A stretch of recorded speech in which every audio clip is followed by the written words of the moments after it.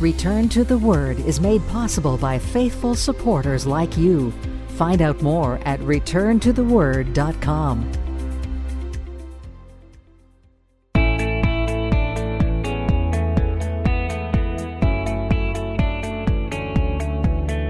Welcome to the broadcast ministry of Return to the Word with Pastor Mark Fontecchio, advancing the message of God's amazing grace through the teaching of God's Word.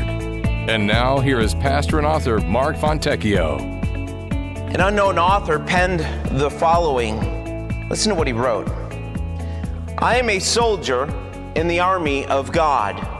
The Lord Jesus Christ is my commanding officer. The Holy Bible is my code of conduct. Faith, prayer, and the Word are my weapons of warfare. I have been taught by the Holy Spirit, trained by experience, tried by adversity, tested by fire. I am enlisted for eternity. I will either retire in this army at the rapture or die in this army. But I will not get out, sell out, be talked out, or pushed out. I am faithful, reliable, capable, and dependable. If my God needs me, I am there. Listen to this part. I'm a soldier. I'm not a baby. I do not need to be pampered, pumped up, picked up, or pepped up. I'm a soldier. I'm not a wimp. I'm in place, saluting my King, obeying His orders, praising His name. No one has to send me flowers, gifts, food, cards, or candy. I do not need to be cuddled, cradled, cared for, or catered to. I'm committed. I cannot have my feelings hurt bad enough to turn me around. I cannot be discouraged enough to turn me aside. I cannot lose enough to cause me to quit. When Jesus called me into this army, I had nothing. If I end up with nothing, I will still come out ahead. My God has and will continue to supply all of my needs. I am more than a conqueror because of my God. I can do all things through Christ. I have learned to be content in Him. The devil cannot defeat me. People cannot disillusion me. Sickness cannot stop me. Battles cannot beat me. Money cannot buy me. Governments cannot silence me. And hell cannot handle me. I am a soldier. Even death cannot destroy me. For when my commander calls me from his battlefield, I will have the privilege of serving him forever. I am a soldier in the army, in the Lord's army. I will not give up. I will not turn around. I am a soldier marching heaven bound. Makes me think of the words from the Apostle Paul in 2 Timothy chapter 2, verse 3, where he wrote, "You therefore must endure hardship as a good soldier of Jesus Christ." No one engaged in warfare entangles himself with the affairs of this life that he may please Him who enlisted him as a soldier. What is that teaching us? It's teaching us that the more entangled with the world you are, the harder that the path forward is going to be for you. Because we're called to be disciples of Jesus Christ, to a life of dedication to Christ, ready to serve Him at a moment's notice. You know, for many years, the Western church has avoided a lot of the hardship, the great hardness of persecution. But if you haven't noticed, things have changed. The Church of Jesus Christ itself has changed in the last year in the Western world. We've changed here. I think we've changed here for the better. But there is no more time for Christians to be lazy at their posts. There is no more time for Christians to be AWOL or deserters to their calling. There are no longer any reserves. We are all on the front lines. And it's time for you to wake up in your faith. You know, much of the church has been caught off guard. Christians have become lazy and unprepared for the spiritual battles that are ahead. But it's time to return to the boot camp of prayer and the classroom of the Word and get your armor on, Christian. Return to the throne of grace to find His mercy, because the King of Kings is coming again. He is coming. He is coming to right the wrongs, to conquer His enemies, and to establish His kingdom. We start Revelation 19 this morning with verse 11. Let's read it. It says, "Now I saw heaven opened, and behold, a white horse, and he who sat on him was called Faithful and True, and in righteousness he judges and makes war." So who is this? This is Jesus Christ. He is the faithful one. He is the true one. He is the one that we can depend on. And what we are looking at is one of the most graphic pictures given in the Word of God about the second coming of Jesus Christ. Putting this back into the cultural context of the first century, when a Roman general was victorious on a battlefield, the victorious general and his legions of troops were granted the right to parade up the main street of Rome, the Via Sacra. Mounted on a white horse, the general would ride. He would ride in front of his troops down that road. And this is why Revelation is describing it as it is. This is how the second coming of Christ is being described, because of this cultural context.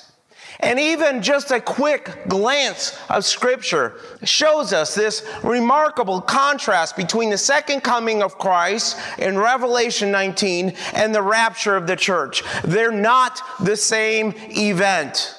They're not.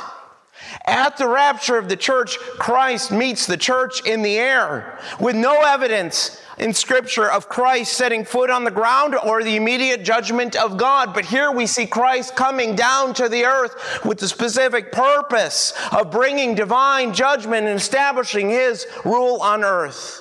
If you haven't studied the second coming of Christ, I really want to urge you to do so. It's a major, major doctrine in the Word of God.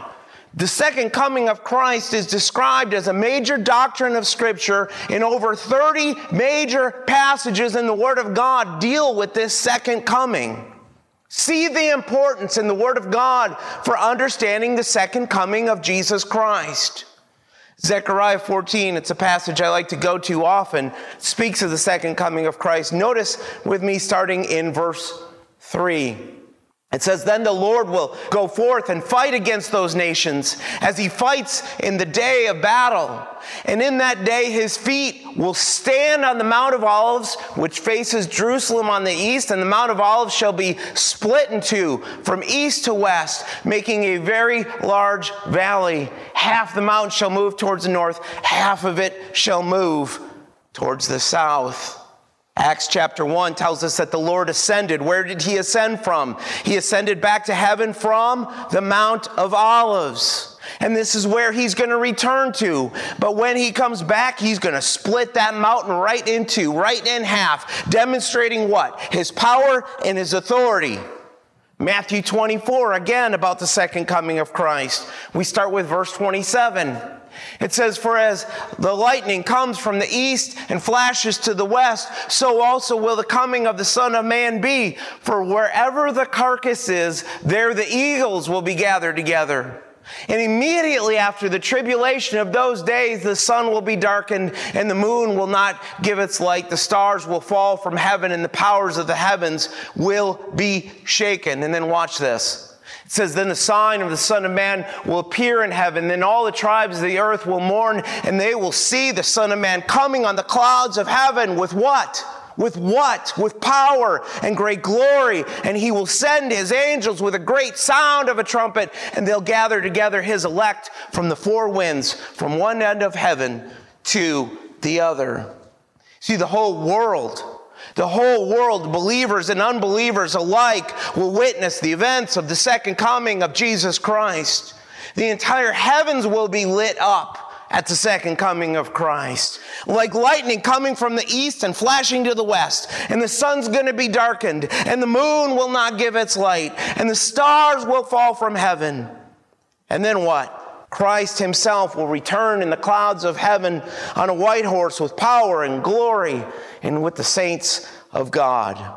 And so how does John start out our text in Revelation? He just simply says, "Now I saw heaven opened. And the rider of this horse is called Faithful and True," a clear reference to Jesus Christ. "In righteousness, He judges and makes war," telling us that the judgments of the tribulation and the battle of Armageddon will be perfectly just. Verse 12 in your text. His eyes were like a flame of fire, and on his head were many crowns, and he had a name written that no one knew except himself. He was clothed with a robe dipped in blood, and his name is called what? Word of God. His judgment of sin is described with eyes that are like a flame of fire. His piercing judgment of sin takes everything into account. He sees it all. He's God. He's sovereign. He sees everything. We try to hide our sin from him. It makes no sense. He sees it all. He sees the counsels of the heart. His penetrating eyes gaze into the center of our souls and expose our deepest thoughts and motives. His right to rule is shown here in the text that he has many crowns. Now I want you to notice in Revelation there's a subtle change in the wording, because back in chapter 6 when Jesus opened the first seal of the scroll, there was a white horse. Do you remember from chapter 6 of Revelation? There was this white horse that leaped forth. Remember the text in Revelation 6:2. It says, "And I looked, and behold, a white horse. He who sat on it had a bow, and a crown was given him, and he went out to conquering." The first rider on a white horse in Revelation 6 is who? He's a counterfeit. It's the Antichrist. He's a counterfeit. He's a fake. The first rider was given a crown, but the type of crown the Greek refers to there is the victor's crown, more of a wreath than anything else. But in Revelation 19, you see there's a word change. Christ has more than one crown, first of all, and that crown is not some wreath, it's a royal diadem. The golden crowns that represented something specific, sovereign authority. Most kings would be crowned in that day with a crown very similar to that, with one diadem. But Christ is described in the text as having how many? Many. Many. Indicating that he is what? The King of Kings and the Lord of Lords. This image of Christ returning to earth with many crowns, it inspired Matthew Bridges in 1852 to write to him, "Crown him with many crowns." That's why it was written. Think of the words. "Crown him with many crowns, the Lamb upon his throne. Hark how the heavenly anthem drowns all music but its own. Awake, my soul, and sing of him who died for thee, and hail him as thy matchless King through all eternity." John tells us he had a name written that no one knew except himself. It speaks of his essential glory as the eternal Son, because as the scriptures tell us, no man knows the Son but the Father. He is indescribable, but titles are given. His name is called the Word of God. Should make you immediately think of John 1:1.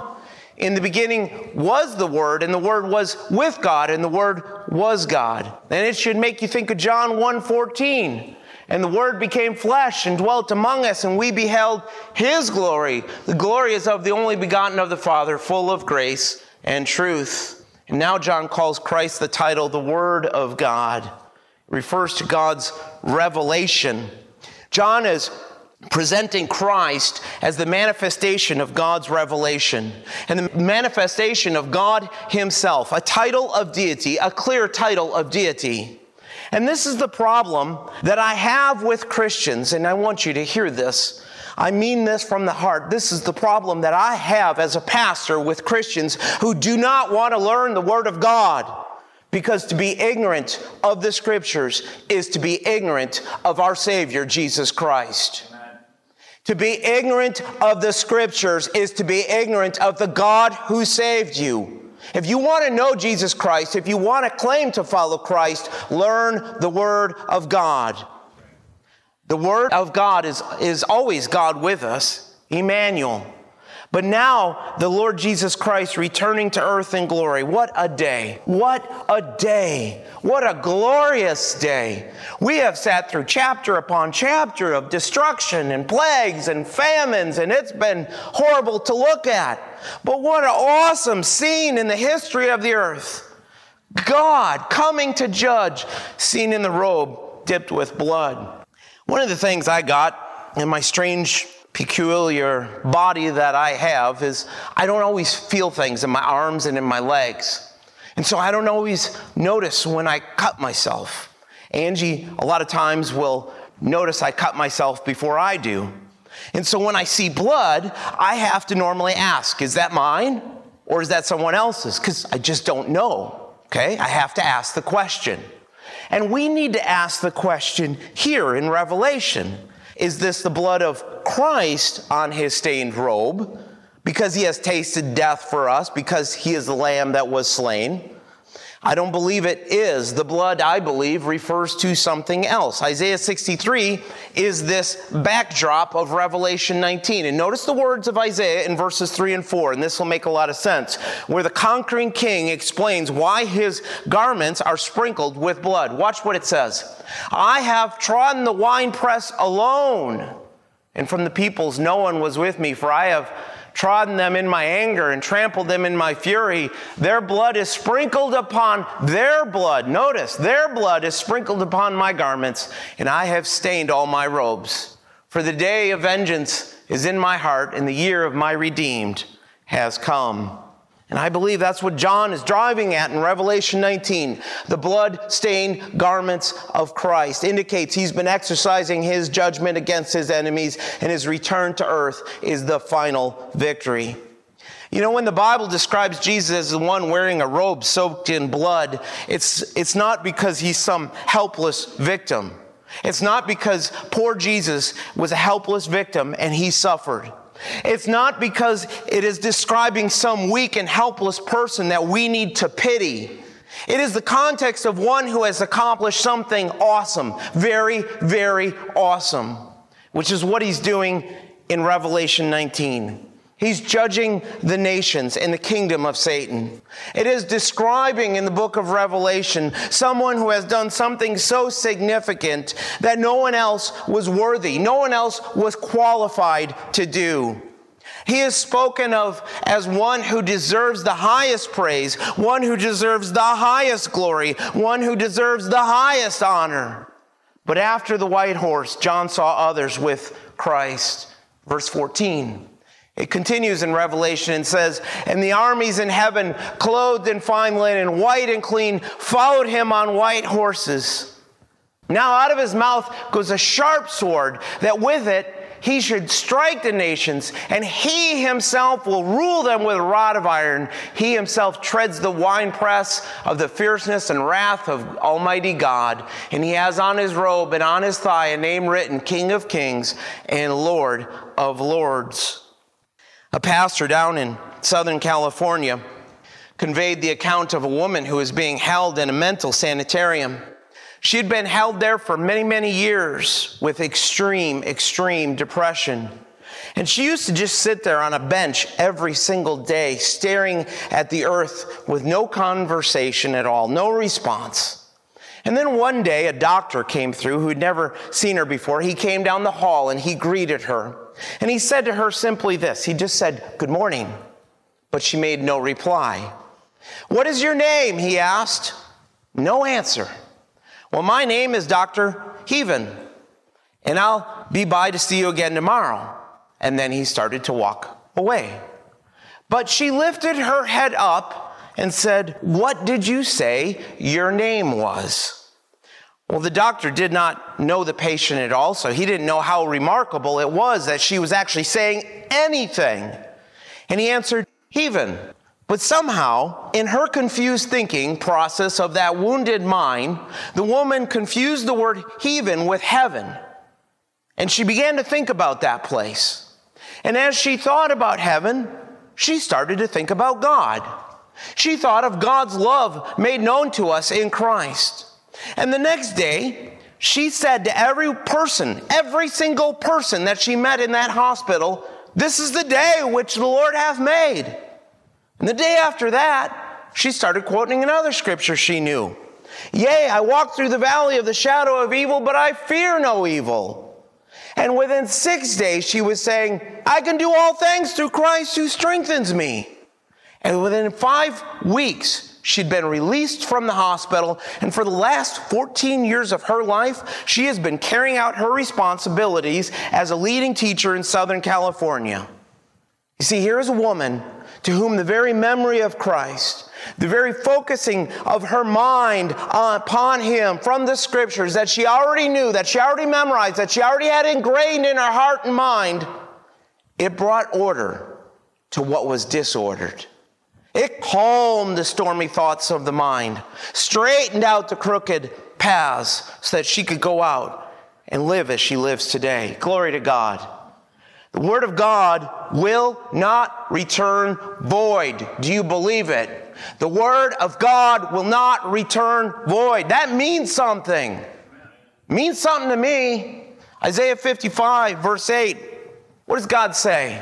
He says, "For my thoughts are not your thoughts, nor are my ways your ways, says the Lord. For as the heavens are higher than the earth, so are my ways higher than your ways, and my thoughts than your thoughts." That means our thoughts are never going to be, man's thoughts are never going to be as great as God's thoughts. And then listen down to verse 11 of Isaiah 55. "So shall my word be that goes forth from my mouth. It shall not return to me void, but it shall accomplish what I please, and it shall prosper in the thing for which I sent it." Oh, I believe in God's word. It's the only reason I'm here this morning. I believe in God's word. I believe in the sovereignty of God, and I believe in the word of God. I believe it can accomplish exactly what he says it can accomplish. The answer to your problems is not the thoughts or thinking of men written down in books, written down by unregenerate men and spilled out as lies to a lost and dying world that is antithetical to the creator of your soul. The answer to your problems is the mind of Christ revealed to us in his word. The very mind of Christ written down in his word. Because he is the Lord of lords who will come again to rule, to reign. So let the Lord govern your thoughts now, Christian. Let him govern your mind now. Let him guide your life now. Believe his word now. Believe his promises. You don't have to wait for him to come back to start trusting him. You don't have to wait until that day. He is the Lord of lords. He is the Lord of life. See, I believe his word. I do believe his word. And I've seen it at work in my life in the present, here, now, in my life, in my family, in my church, in my own salvation, in my own walk with Christ, in my own study. I've walked that walk of faith, and I trust his word. And so when I trust his word in my life in the present, and his work in my life in the present, I trust it for the future. Because I see it working now. I believe his word when he tells me that one day I'm going to ride on a white horse and come back with him. I don't like horses, but I'll be on that one. I'm going to be part of the army from heaven. This army includes the church. Now we know from other texts that sure enough, angels are going to come. Angels are going to return with Christ. But those on the white horses, I really believe that that's the church, clothed in fine linen, white and clean, connects them with the bride of Christ back in verse 8, which we looked at last week. And this takes us back to Revelation 17:14, where this army of God was already identified. Do you remember what it said? It said back in Revelation 17:14, "These will make war with the Lamb, and the Lamb will overcome them, for he is Lord of lords and King of kings." Sounds familiar. And what? Those who are with him are called, chosen, and faithful.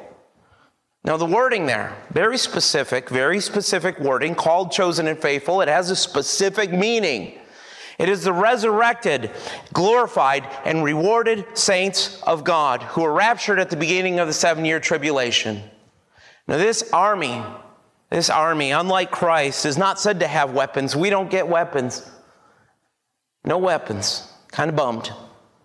No weapons, no spears. I looked. I was really looking. I wanted some weapons here. There's nothing in this text. There's no spears. There's no swords. There's nothing. This army takes no action. There's no action that we take. We wear no armor. Why? Because we're going to be immortal.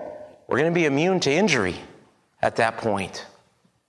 The Messiah will wage the war by himself. The day is coming when the depraved situation on earth is going to be wiped clean. Just wiped clean.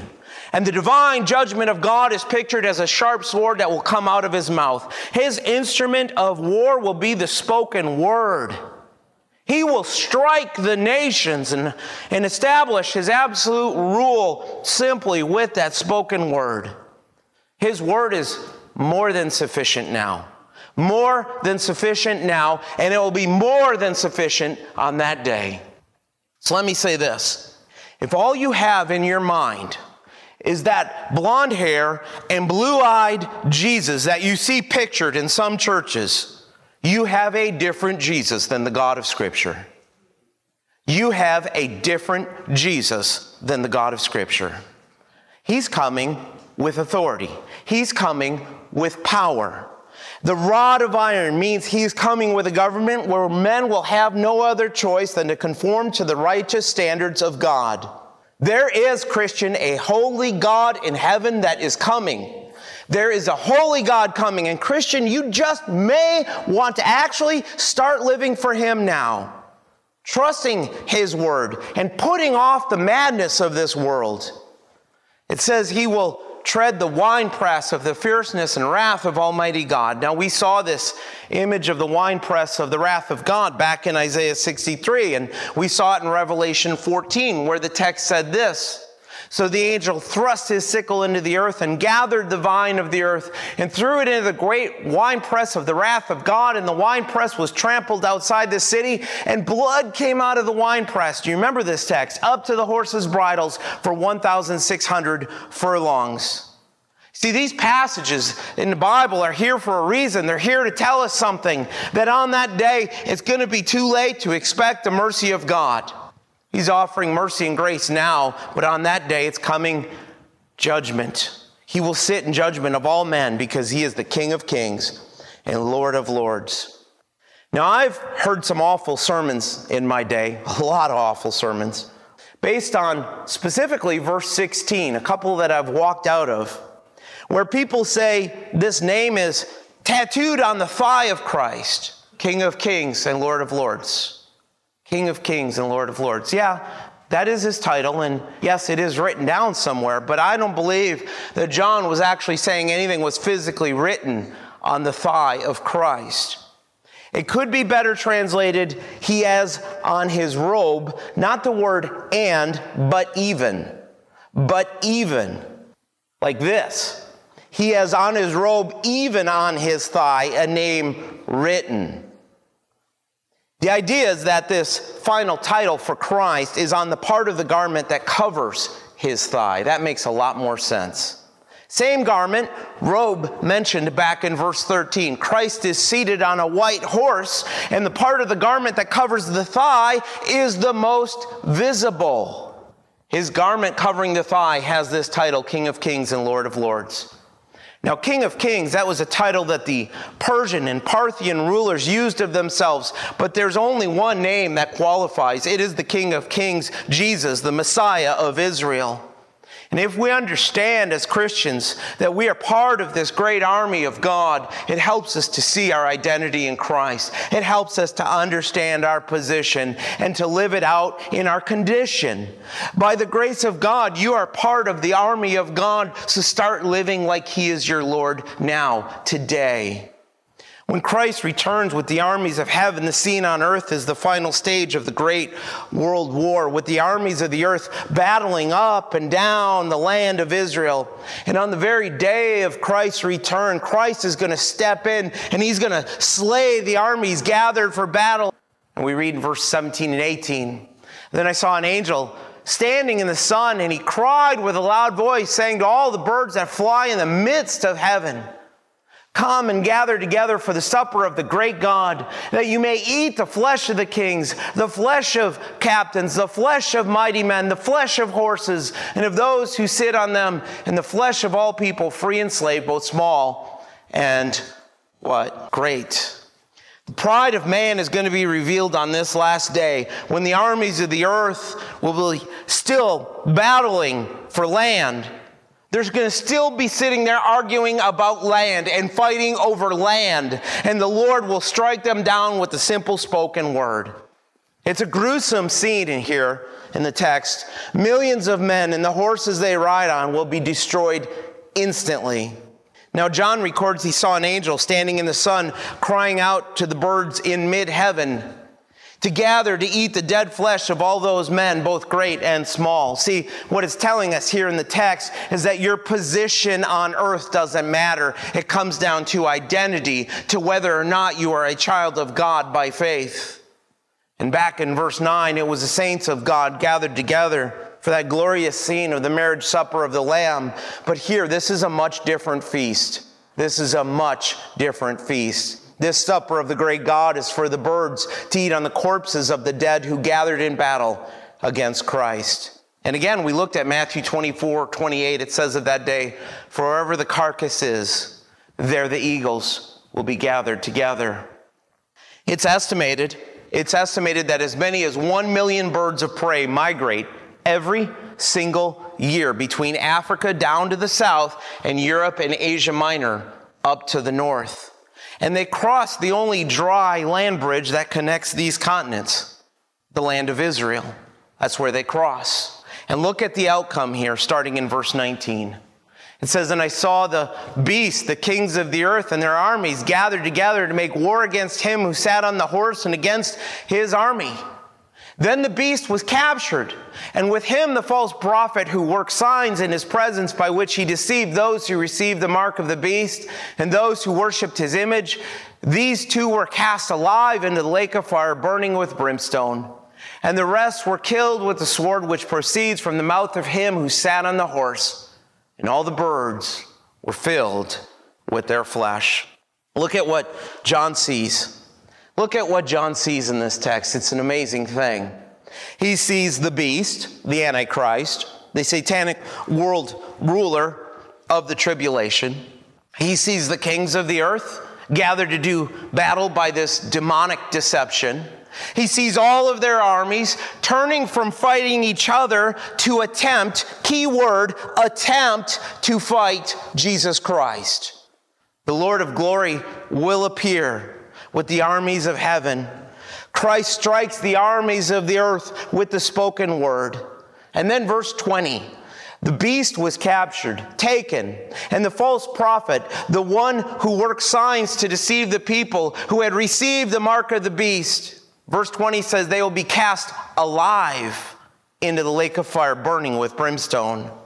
Let's be careful. This is not Hades. Hades is where the dead, apart from Christ, go now. Hades is the temporary abode of the dead unbelievers before the resurrection, when they are judged at the great white throne judgment and then cast into the lake of fire. The lake of fire is also not the abyss spoken of in Revelation, where some of the fallen angels are being held now. The lake of fire, a burning lake, that's God's choice of words. That's the words that God chose to give us this image of what it's going to look like to be eternally separated from Him. A horrible thought, a devastating thought. A lake of fire burning with brimstone or sulfur. It represents the indescribable. You see, the best we could tell from scriptures is that these two, the Antichrist and the false prophet, will be the first two to take up residence in that lake of fire. Good for them. They can have it.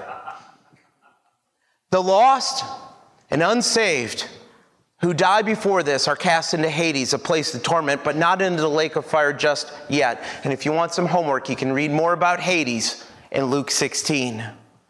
The lost who are cast into Hades until the day of Revelation 20, when death and Hades are emptied and cast into that lake of fire. Because the lake of fire is for those who have been permanently judged as not worthy of eternal life in Christ.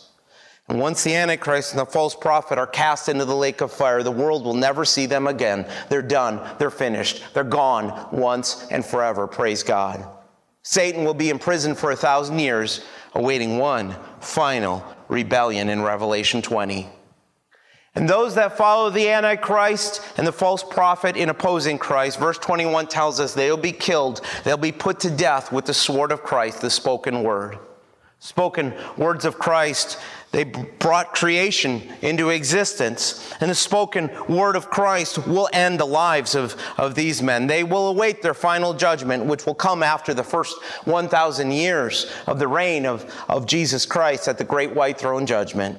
Now, this is not the death of every unbeliever in the world in verse 21. Why do I say this? Because you still have Matthew 25 telling us that God will separate the sheep from the goats at the end of the tribulation. And Ezekiel 20 telling us that God will judge the nation of Israel in the wilderness. Look at what he says in verse 33, speaking to Israel in Ezekiel 20. It's very specific. It's very direct. It says, "As I live, says the Lord God." You think he means it? I do. I believe him. "Surely with a mighty hand, with an outstretched arm, and with fury poured out, I will rule over you." Again, I think he means it. "I will bring you out from the peoples and gather you out of the countries where you are scattered with a mighty hand, with an outstretched arm, and with fury poured out. And I will bring you into the wilderness of the peoples, and there I will plead my case with you face to face. Just as I pleaded my case with your fathers in the wilderness of the land of Egypt, so I will plead my case with you, says the Lord God. I will make you pass under the rod, and I will bring you into the bond of the covenant. I will purge the rebels from among you and those who transgress against me. I will bring them out of the country where they dwell, but they shall not enter the land of Israel. Then you will know what? Then you'll know that I am the Lord." Ezekiel 20, Israel gathered in the wilderness before God. Matthew 25, the nations of the world. Refresh your memory. It says in Matthew 25, all the nations will be gathered before him, and he will separate them one from another as a shepherd divides his sheep from the goats. And he'll set the sheep on his right hand, but the goats on his left. And the king will say to those on his right hand, "Come, you blessed of my Father, inherit the kingdom prepared for you from the foundation of the world." Now, this is the total defeat of man. You know, at the height of Satan's power, when brought into conflict with the eternal power of God. Death, when Christ speaks their judgment, and the birds of the earth will be filled with their flesh. How ridiculous this is going to look. How ridiculous the men will look with their guns and their weapons pointed at the sovereign, all-powerful creator of the universe. But that's how man is. That is how mankind is, always overestimating their own abilities, proud of their technology, and never coming to terms with their own weakness before the God of the universe. And suddenly the rebellion will be over like that. No war at all. No dragged out war at all. Just a spoken word from the one who sits on the great white horse. And he speaks a word and the war is over. He speaks another word and the false prophet and the Antichrist are forever cast into the lake of fire. In my own life, I find Revelation 19 to be very practical. I find reassurance in this text because the Bible teaches me that any loved one in Christ who has passed is at peace with Christ in glory right now. See, the Bible teaches me that they're not going to miss out on the rapture, and they won't miss out on the greatest event in human history yet to come, the second coming of Jesus Christ. They won't miss out on these things. Peter Marshall, former chaplain of the United States Senate, he used to tell the story of a little boy, a true story, and of a little boy, an only son, who had an incurable disease. And month after month, his mother had tenderly cared for this little boy, read to him, played with him, hoping to keep from that dreadful finality of the doctor's prognosis. But the little boy was sure to die. As the weeks went on, the boy began to understand that he would never be like the other boys. He'd never have the same kind of life the other boys had that he saw playing outside his window. Small as he was, he began to understand the meaning of the term death, and he knew he would die. One day his mother was reading to him the tale of King Arthur. That's some good stuff. King Arthur and his knights and the round table. Again, weapons. You see where I'm going today with this stuff. She read of Lancelot and the other knights. She read of fair maidens, and she read about the last glorious battle where so many of Arthur's knights met their death. She closed the book as her little son sat silent for an instant, deeply, deeply stirred. Then he asked the question that was weighing on his mind and on his heart, and you could see it when a little one has a question on their heart and mind. And he says, Mama, what is it like to die? Mama, does it hurt? You can imagine the tears that came to her eyes. She knew it was a question with a deep significance. She knew it must be answered well. And she prayed. She prayed that the Lord would keep her from breaking down in front of this small child. Kenneth, she said to her son, do you remember when you were a tiny boy, how you used to play hard, so hard all day long, that when night came, you were too tired even to undress, and you'd tumble into your mother's bed and you'd fall asleep. That was not your bed. It was not where you belonged. You'd only stay there for a little while. And then much to your surprise, you would wake up and find yourself in your own bed, in your own room. And you were there because someone had loved you and had taken care of you. Your father had come with big, strong arms and carried you away. Kenneth, she said, death is just like that. We just wake up some morning to find ourselves in another room, our room where we belong because the Lord Jesus loved us and died for us. And the boy's face looked up into hers. And he told her that he understood that there would be no more fear, only love and trust in his little tiny heart. And as he went to meet the Father in heaven, he never questioned, that is trust, he never questioned her about death again. Several weeks later, he fell asleep just as she had said. That is a fitting picture of what death is like for the believer, except I'd like to correct one point. Christ tells us in Luke 16:22 that when we die, we are carried by the angels to our heavenly home to be with Christ. Revelation 19 teaches us first that the presence of Christ determines who stands and who falls. It will be that way during the tribulation. The 144,000 will be sealed, protected by God. And those with faith in Christ and still alive at the end of the tribulation will go on into the kingdom of Christ.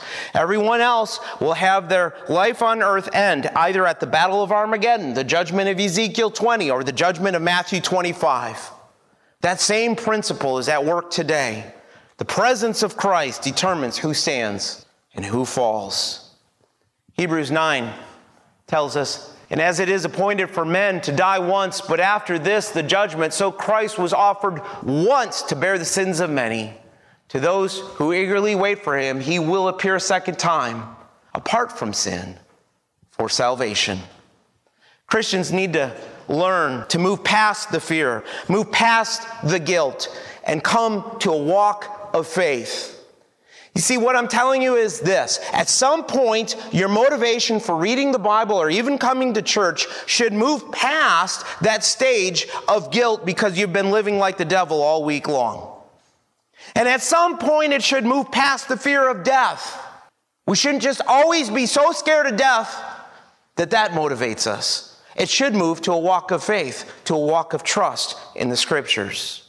Our response today should be one of faith. Second, know this, that the name of Christ is and always will be, for all eternity, the final authority. Ever since the Tower of Babel, when men were looking to make a name for themselves, people have looked to replace the name of God with any authority that they can find. They've tried to replace his name with Allah, Buddha, Sigmund Freud, B.F. Skinner, you name it. Men have turned to the idols of money. They've turned to fame. They've turned to power. They've turned to possessions. They've invested their whole lives in this present world, trying to stall the inevitable, the day when Christ comes to just sweep it all away. Perhaps you are one that needs to be reminded that the day is coming, as Paul says in Philippians 2, that at the name of Jesus, every knee should bow, of those in heaven and of those on earth and of those under the earth, and that every tongue should confess that Jesus Christ is Lord, to the glory of God the Father. So I want to ask you, what possession, what person, what position, what priority in life is challenging the place of Jesus Christ in your life? How do you see Jesus the Christ? I see him as the book of Revelation sees him, riding on a white horse, victorious over Satan, victorious over man, victorious over sin and death. His clothing dipped in blood and a name written, King of Kings and Lord of Lords. God's word will have the final victory. The rule of man on earth is coming to a sudden end, a quick end. And Satan will be bound, The Antichrist and the false prophet will be cast into the lake of fire, and all those who oppose Jesus Christ will learn the hard way that God's word is absolutely true. And the powerful words that God the Son will speak to defeat Satan come from the same God who gave us his word to live by now. And it is his word that promises us life by his grace through faith, making sure that we know with certainty that when death does come, we'll be taken home to our home in heaven, reserved in heaven for us. Amen. Return to the Word Ministries is committed to teaching the full counsel of God's Word and the gospel of Jesus Christ. For more about our ministry, please visit returntotheword.com. Return to the Word is a faith ministry. This means we freely distribute the teaching of the Word of God over the air and online. We do this without charge. If you feel led to support the ministry with a donation to help cover these costs, you may do so on our website, returntotheword.com, or by mailing a donation to Return to the Word, P.O. Box 879259, Wasilla, Alaska 99687. Thanks for listening, and we pray that the Word of God will be a lamp unto your feet and a light unto your path. Join us next time for another edition of Return to the Word.